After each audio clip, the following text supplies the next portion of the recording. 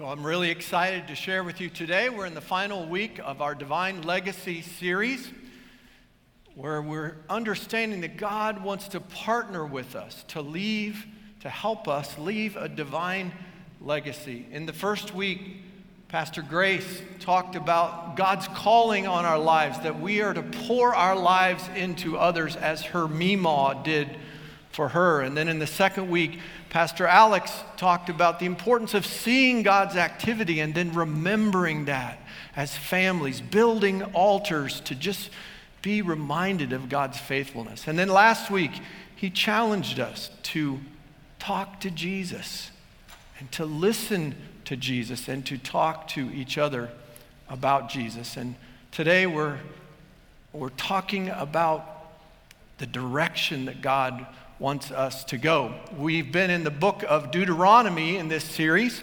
So today I'm going to look at the farewell address of Moses. So Moses is not going in the promised land with the people. He's 120 years old. His days of leading the people are over. He's handing the baton to Joshua. And so he gathers all the people for a kind of one final challenge to them, and it's 2 chapters, and we're not going to read all of the chapters. We're just going to look at 5 verses at the end of his challenge. And what he does is very simple. He says, you can choose this and all that goes with it, or you can choose that and all that goes with that. How many of you are familiar with the game show Let's Make a Deal? Can I see your hands? I see some teenagers that are going, what? Google it later. You can figure it out. Anyway, the original host is Monty Hall. And at the end of the show, he would have the big deal, and the final contestant would be shown what's behind curtain number 1. And then he would say, you can have that, or you can have what's behind curtain number 2. And so Moses is sort of playing Monty Hall in our scripture that we're reading together. So let's stand together. It's Deuteronomy 30, verses 15 through 20. Let's stand in honor of God's word as we read. See, I set before you today a life and prosperity, death and destruction. For I command you today to love the Lord your God, to walk in obedience to him, and to keep his commands, decrees, and laws. Then you will live and increase, and the Lord your God will bless you in the land you are entering to possess. But if your heart turns away and you are not obedient, and if you are drawn away to bow down to other gods and worship them, I declare to you this day that you will certainly be destroyed. You will not live long in the land you are crossing the Jordan to enter and possess. This day I call heavens and the earth as witnesses against you that I have set before you life and death, blessings and curses. Now choose life so that you and your children may live, and that you may love the Lord your God, listen to his voice, and hold fast to him. For the Lord is your life, and he will give you many years in the land he swore to give to your fathers, Abraham, Isaac, and Jacob. You can have a seat. So let's look at these 2 choices that Moses sets before them, and let's first of all see what's behind curtain number 2. That's found in verses 17 and 18. Let's read them one more time. He says, but if your heart turns away and you are not obedient, and if you are drawn away to bow down to other gods and worship them, I declare to you this day that you will certainly be destroyed. You will not live long in the land you are crossing the Jordan to enter and possess. So this is the choice of disobedience, of turning to other idols and worshiping them. Now, we don't have physical idols today, but we definitely have idols, things that draw our attention away from obeying God. Probably in our culture, the biggest idol is money and the things that money can buy, materialism. Or maybe the idol of seeking to gain the approval and applause of others. That's been a big one for me. Maybe drugs and alcohol to escape our pain, or illicit sex, or entertainment, or food, and the list can go on and on and on. But the bottom line behind all of that is we want control. We want to be the CEO of our lives. And when we ignore God and say, no thanks, I'll have it my way, things don't work out well for us. Verse 18 in our text we just read said, if you make that choice, you will certainly be destroyed. Now, talking about the consequences of sin is not pleasant. It's not a popular thing. But I will say this, whether we talk about it or not doesn't make it any less real. And at this point, I want to say, in case you've got the idea that God is some kind of vindictive, angry authority figure that loves to dole out punishment, that is exactly the opposite picture of the true God. God is love. That's his nature. But he does not force his way on us. And when we reject him and we go our own way, he says, okay, have it your way. And we suffer the consequences. So Moses is pleading with them not to make that choice. And I believe the Holy Spirit today is saying the same thing to us. Please, don't go down that road. I love you. I want to be with you. I don't want you to separate yourself from me in this life and certainly in the next. So now that we've talked about the bad news, let's look at what's behind curtain number 1. You find this in verses 15 and 16 and the end of 19 and 20. See, I set before you today life and prosperity, death and destruction. For I command you today to love the Lord your God, to walk in obedience to him, to keep his commands, decrees, and laws. Then you will live and increase, and the Lord your God will bless you in the land you are entering to possess. Now choose life, so that you and your children may live, and that you may love the Lord your God. Listen to his voice and hold fast to him. For the Lord is your life, and he will give you many years in the land he swore to give to your fathers, Abraham, Isaac, and Jacob. So Moses says, if you choose to love God, to obey him, to walk with him, to commit to follow him, you will have life. You will have prosperity. You will be blessed, and not only you, but your children will come to know me and hear my voice and hold fast to me. Awesome. What a great promise that is. Now, this equation, this logic, is very common in Scripture. Obey God, experience the rewards. Disobey God, you'll experience punishment. This logic is very common, especially in the Old Testament. So I want to give you a little lesson in biblical hermeneutics. How's that for a big word? Hermeneutics. What that is that's the study of how to interpret Scripture. And one of the lessons of biblical hermeneutics is that we should interpret a passage of Scripture in light of the whole message of the Bible. We need to take it in context. And the reason I bring that up is because even though this equation that I talk about is true, generally, there is a disclaimer in the Bible. One of the books of the Old Testament sort of gives us the other side of that coin. Does anybody have a guess of what that book of the Bible is? Job. Good job. Was that Clarice? Well done. Give Clarice a hand. Nice.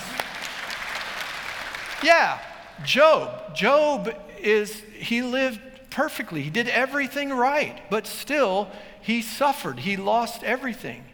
His possessions, his family, his health. And then in the New Testament, Jesus makes it clear to us, you will have trouble sometimes. In fact, in one of the Beatitudes, Jesus says, you will be persecuted because of your obedience to me. So, while it is generally true that if we obey God, we will be blessed, we will have prosperity, and if we don't, we'll experience punishment, that's not an absolute truth. There are exceptions to that. And while we're talking about biblical hermeneutics, let me give you another principle, and that is we should interpret the Old Testament in light of the New Testament. And I think that's important in this particular text, because if you look at this Old Testament text, it is very simple, isn't it? I mean, Moses gives us a choice. Obey God or reject God and experience the rewards or the consequences. And it's equally obvious what the right answer is, right? If I went person by person and said, what's the right answer for you? I think every person here would say, well, the right answer is to choose God, to obey God. So, make that choice. We're done. Let's go to lunch. But as Lee Corso would say, not so fast, my friends.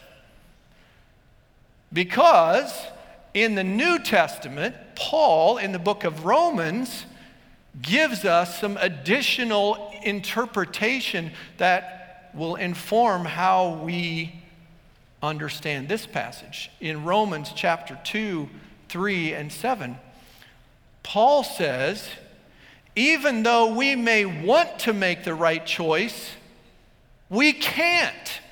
We don't have the moral power to do it. He hammers that home in those 3 chapters. And we see that in the Old Testament. Over and over, the people covenant to obey God, but what do? They go back to idols and end up in exile. And it's true for us. How many of us have said, okay, enough, I'm going to quit doing whatever? And do we stop? Maybe for a little while. But we inevitably fall back into those old patterns. But there's good news, great news. And Paul announces this good news in Romans chapter 3, verses 21 through 26. And I love Eugene Peterson's paraphrase in the Message. So I want you to take in this good news. But in our time, something new has been added. What Moses and the prophets witnessed to all those years has happened. In the God setting things right that we read about has become Jesus setting things right for us. And not only for us, but for everyone who believes in him. For there is no difference between us and them in this. Since we've compiled this long and sorry record as sinners, both us and them, and proved that we are utterly incapable of living the glorious lives God wills for us, God did it for us. Out of sheer generosity, he put us in right standing with himself, a pure gift. He got us out of the mess we're in and restored us to where he always wanted us to be. And he did it by means of Jesus Christ. God sacrificed Jesus on the altar of the world to clear that world of sin. Having faith in him sets us in the clear. God decided on this course of action in full view of the public to set the world in the clear with himself through the sacrifice of Jesus, finally taking care of the sins he had so patiently endured. This is not only clear, but it's now. This is current history. God sets things right. He also makes it possible for us to live in his rightness. Wow. Is that good news? Wow. So yes, the choice that Moses asked us to make is not a choice that we can make in and of our own strength. But what was impossible is now possible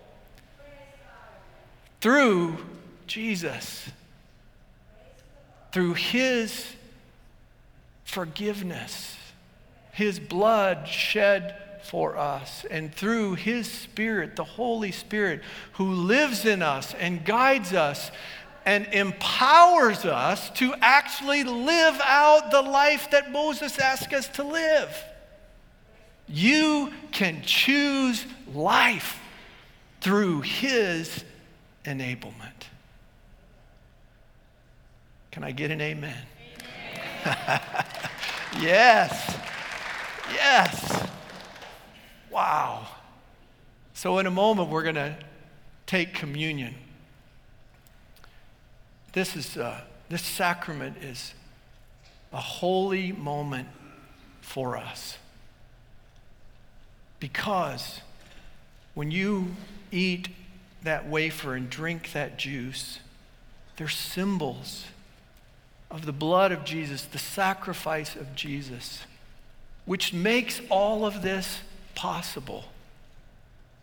So, God is offering you a gift of his life, of life in him, the opportunity for you to respond to him and receive all that he wants to give you, to help you leave the legacy that you want to live.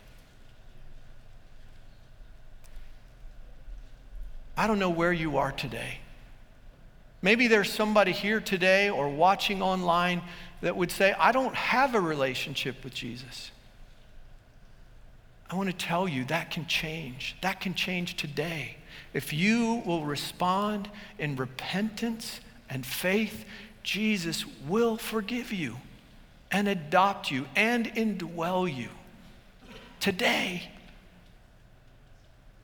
So you're going to have that opportunity in just a few minutes. And for those of us that have chosen to follow Jesus, this is a tremendous opportunity for us to reaffirm our commitment to him, our desire that he be the CEO of our lives. But before we do that, I want you to hear a story, powerful story of the consequences of choosing life over death. David Busick is one of the 6 general superintendents of the Church of the Nazarene. And what that means is we have 6 global leaders. And he's one of those 6. And on Sunday night, 2 weeks ago, he preached at the Nazarene General Assembly. And for those that don't know what that is, that's a once every 4-year gathering of Nazarenes all over the world. And I was there. I know some of you were there as well. And I heard this story in person. And I thought, wow, you got to hear this. And so before we watch the video, I want to just set it up a little bit, because at some point in time, he tells us that this person he's going to introduce us to was a Nazareth kind of person. So I want to just explain what he means by that, because earlier in the message, he talked about where we got our name as a denomination, Church of the Nazarene. The very first Church of the Nazarene was a homeless mission in Los Angeles, California. And so they chose the name Church of the Nazarene because that word for Jesus identified him with the poor more than any other word. Jesus grew up in Nazareth, which is a very poor village.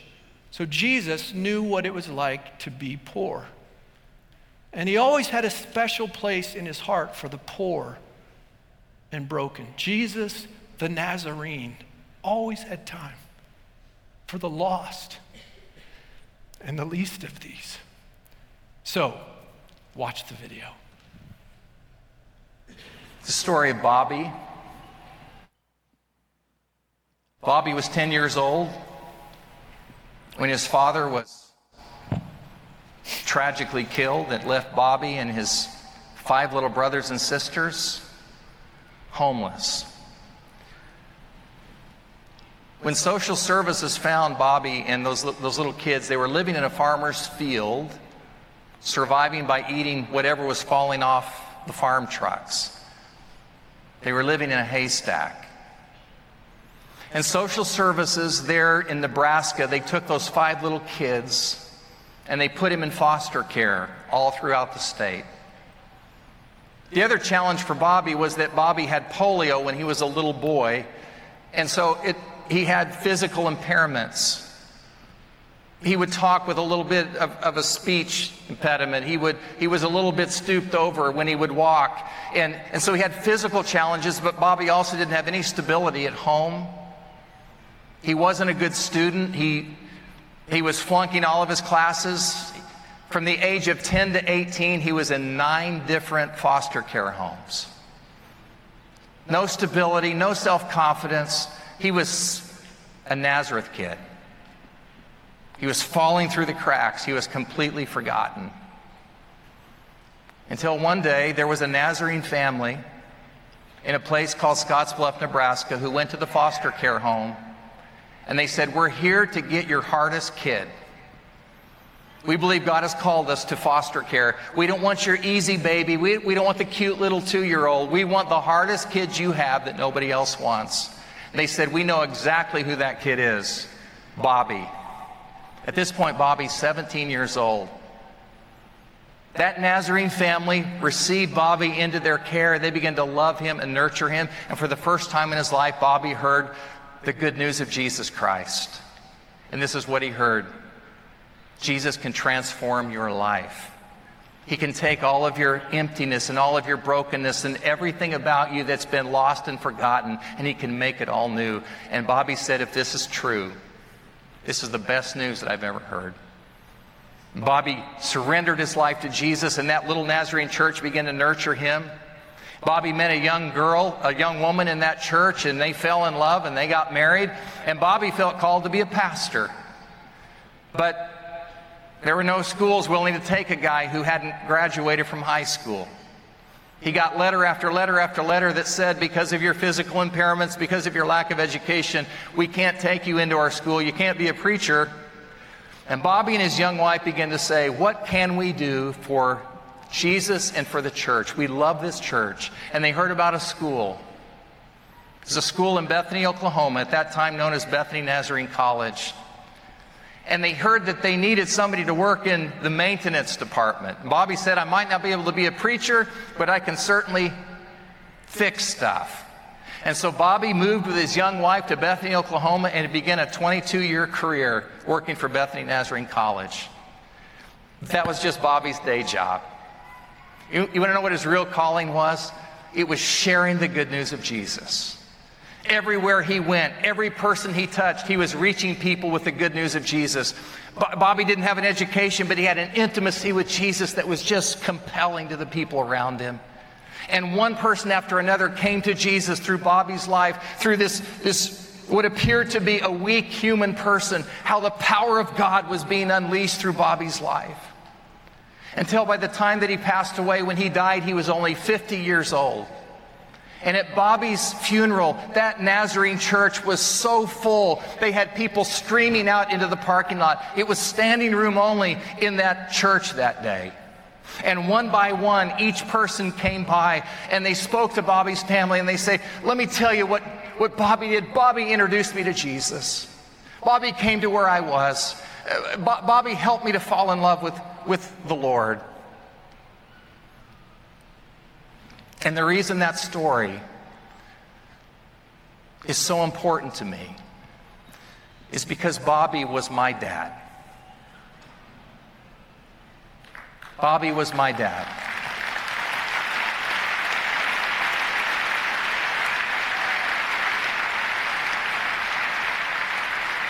And now you know why I love the Church of the Nazarene so much.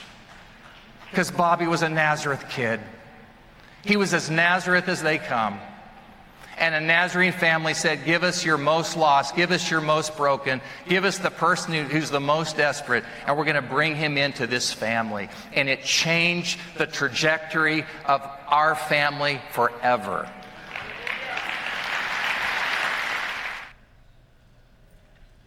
What a powerful story. So God wants to bless you and allow you to leave a legacy of blessing for generations to come. So I challenge you today. Choose life. Choose Jesus. Choose to humble yourself before him and invite him to use you to live a life like that Nazarene couple in Scottsbluff, Nebraska. And like Bobby Busick, isn't it awesome to think that Jesus, through his sacrifice, can forgive us and transform us and use us to leave a legacy that will give our lives meaning and fulfillment and joy and will far outlive us. So that's what we celebrate today.